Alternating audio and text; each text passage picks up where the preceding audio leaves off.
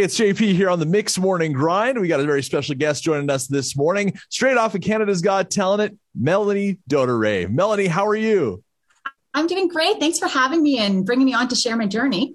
Well, you have quite the journey. So let's kind of go back before we get to Canada's Got Talent and your journey through that. Let's go back to your upbringing and where you're from and how you kind of came into this entertainment space.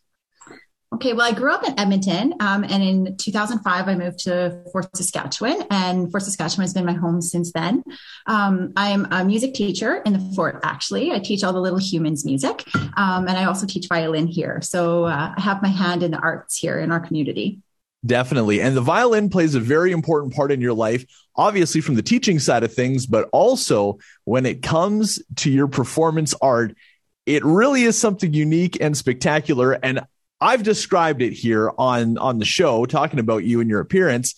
I want to hear you describe it because it's aerial along with violin, but you do it in such a way that it's incredibly unique. So how would you describe it to someone who hasn't seen you before? Well, I'm Canada's first aerial fabric violinist. So what that means is that you'll hear, hopefully, some of your favorite music, and then you'll be visually entertained as I'm flipping and moving through all this different fabric, and you won't kind of know what to expect next. And it's just something that's very different for your eyes and a way for you to experience music a little bit differently. Well, definitely. And I know a number of people who've seen you perform live, and they say it's mesmerizing, which I'd imagine is a pretty cool thing to have people just kind of lost in a trance watching you perform. And even watching a video of you, Melanie, it's very pleasing to the eye because you're trying to figure out what's going on, but it's kind of beautiful at the same time. What was the start of putting the act together? I would imagine maybe you were interested in doing both of these things separately and then blended them together. How did it all come about? You're very clever. Absolutely. Yeah. I've been playing violin since I was 3. And of course, I've been doing aerial arts for a really long time. And I actually started aerial arts because I was scared of heights and I wanted to try to get over my fear of heights. That's one way to do it. It really hasn't helped very much, but now I have something to hold on to, so it's all right. But it was right before COVID, actually, a year and some before COVID. I was searching on YouTube for music for an aerial routine, and in front of me popped a lady named Janice Martin. And I believe it's really important to pay homage to those who come before you. And Janice Martin was the world's first aerial violinist. And I saw her playing in a cube over the symphony. And that moment was so defining for me because I just realized, oh my goodness, these are my 2 favorite things in the world. Why shouldn't we put them together? Why shouldn't we offer the audience something different? And so that's kind of where it all began. And then I started searching to see if there was anybody that could be a mentor for me. And there wasn't anybody doing aerial silks playing violin in Canada.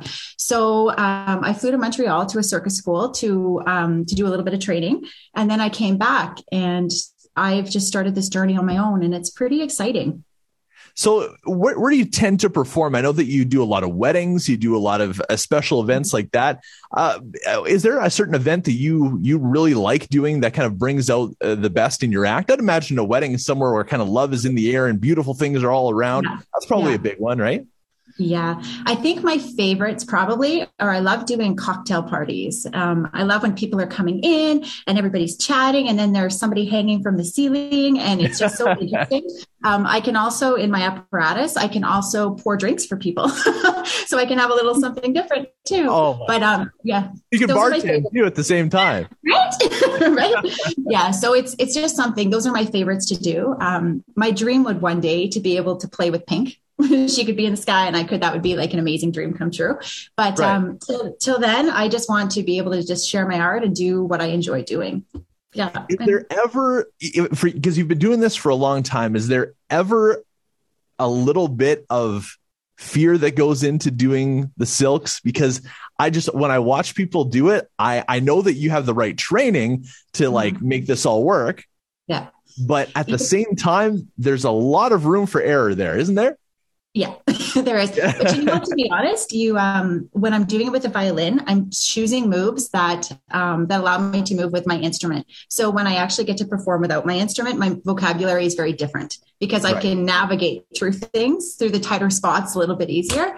I think when I'm performing, the most difficult and probably one that gives me the most anxiety is my bow falling because it's attached to my violin, but it's just attached like a little clip. So if the bow hits the fabric in the wrong way and it falls, then that's what happens.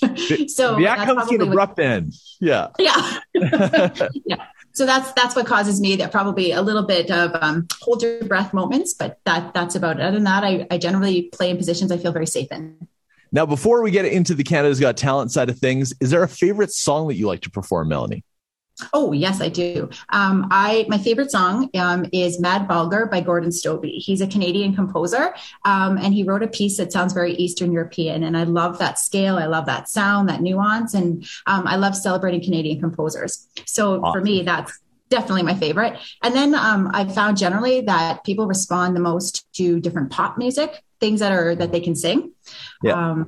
For festivals, I do like to kind of take it up a little bit, and I'll do a little bit of looping myself where I create everything on the ground and then I add it and I choreograph to it in the sky. So that's something that's kind of special for music festivals. Awesome. Now, speaking of, Canadian composers and Canadian talent, Canada's Got Talent. You made your check through that show to that stage. Tell us about the process and how, I guess, you auditioned in the first place and went from there. Yeah, crazy. So I was getting messages from people who had seen the advertisements on social media that they were taking auditions. And because of COVID, we were in the heart of COVID at that time. Auditions were very different. So you had to submit a video, but once you did, you were under contract not to say anything. So I had to keep this enormous secret and hold it very close and dear to my heart for a very long time.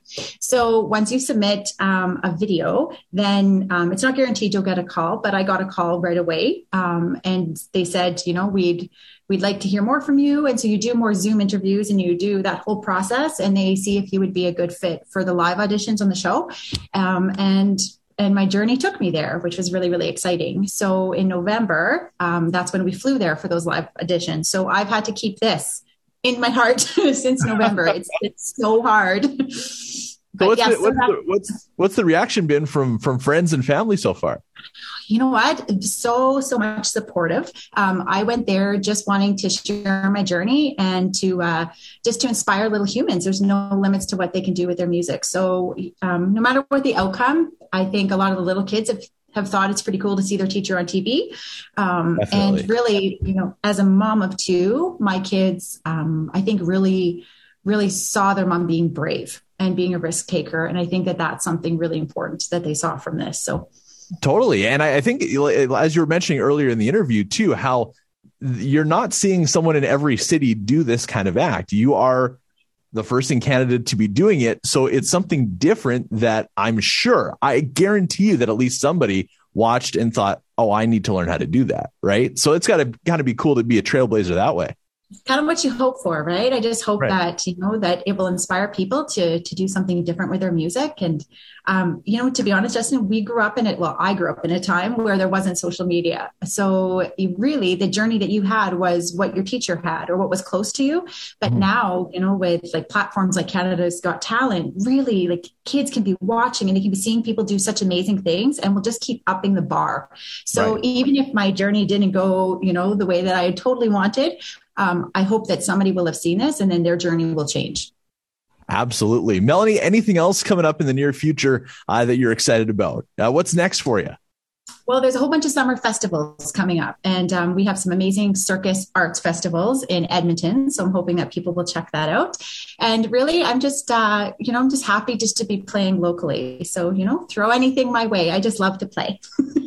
North Saskatchewan's own Melanie Doteré. Melanie, thank you so much for taking the time today. Congratulations on all your success. And you've been a big inspiration to a lot of folks who are really looking forward to seeing what's next from you. Oh, Justin, thanks for having me. You're the best.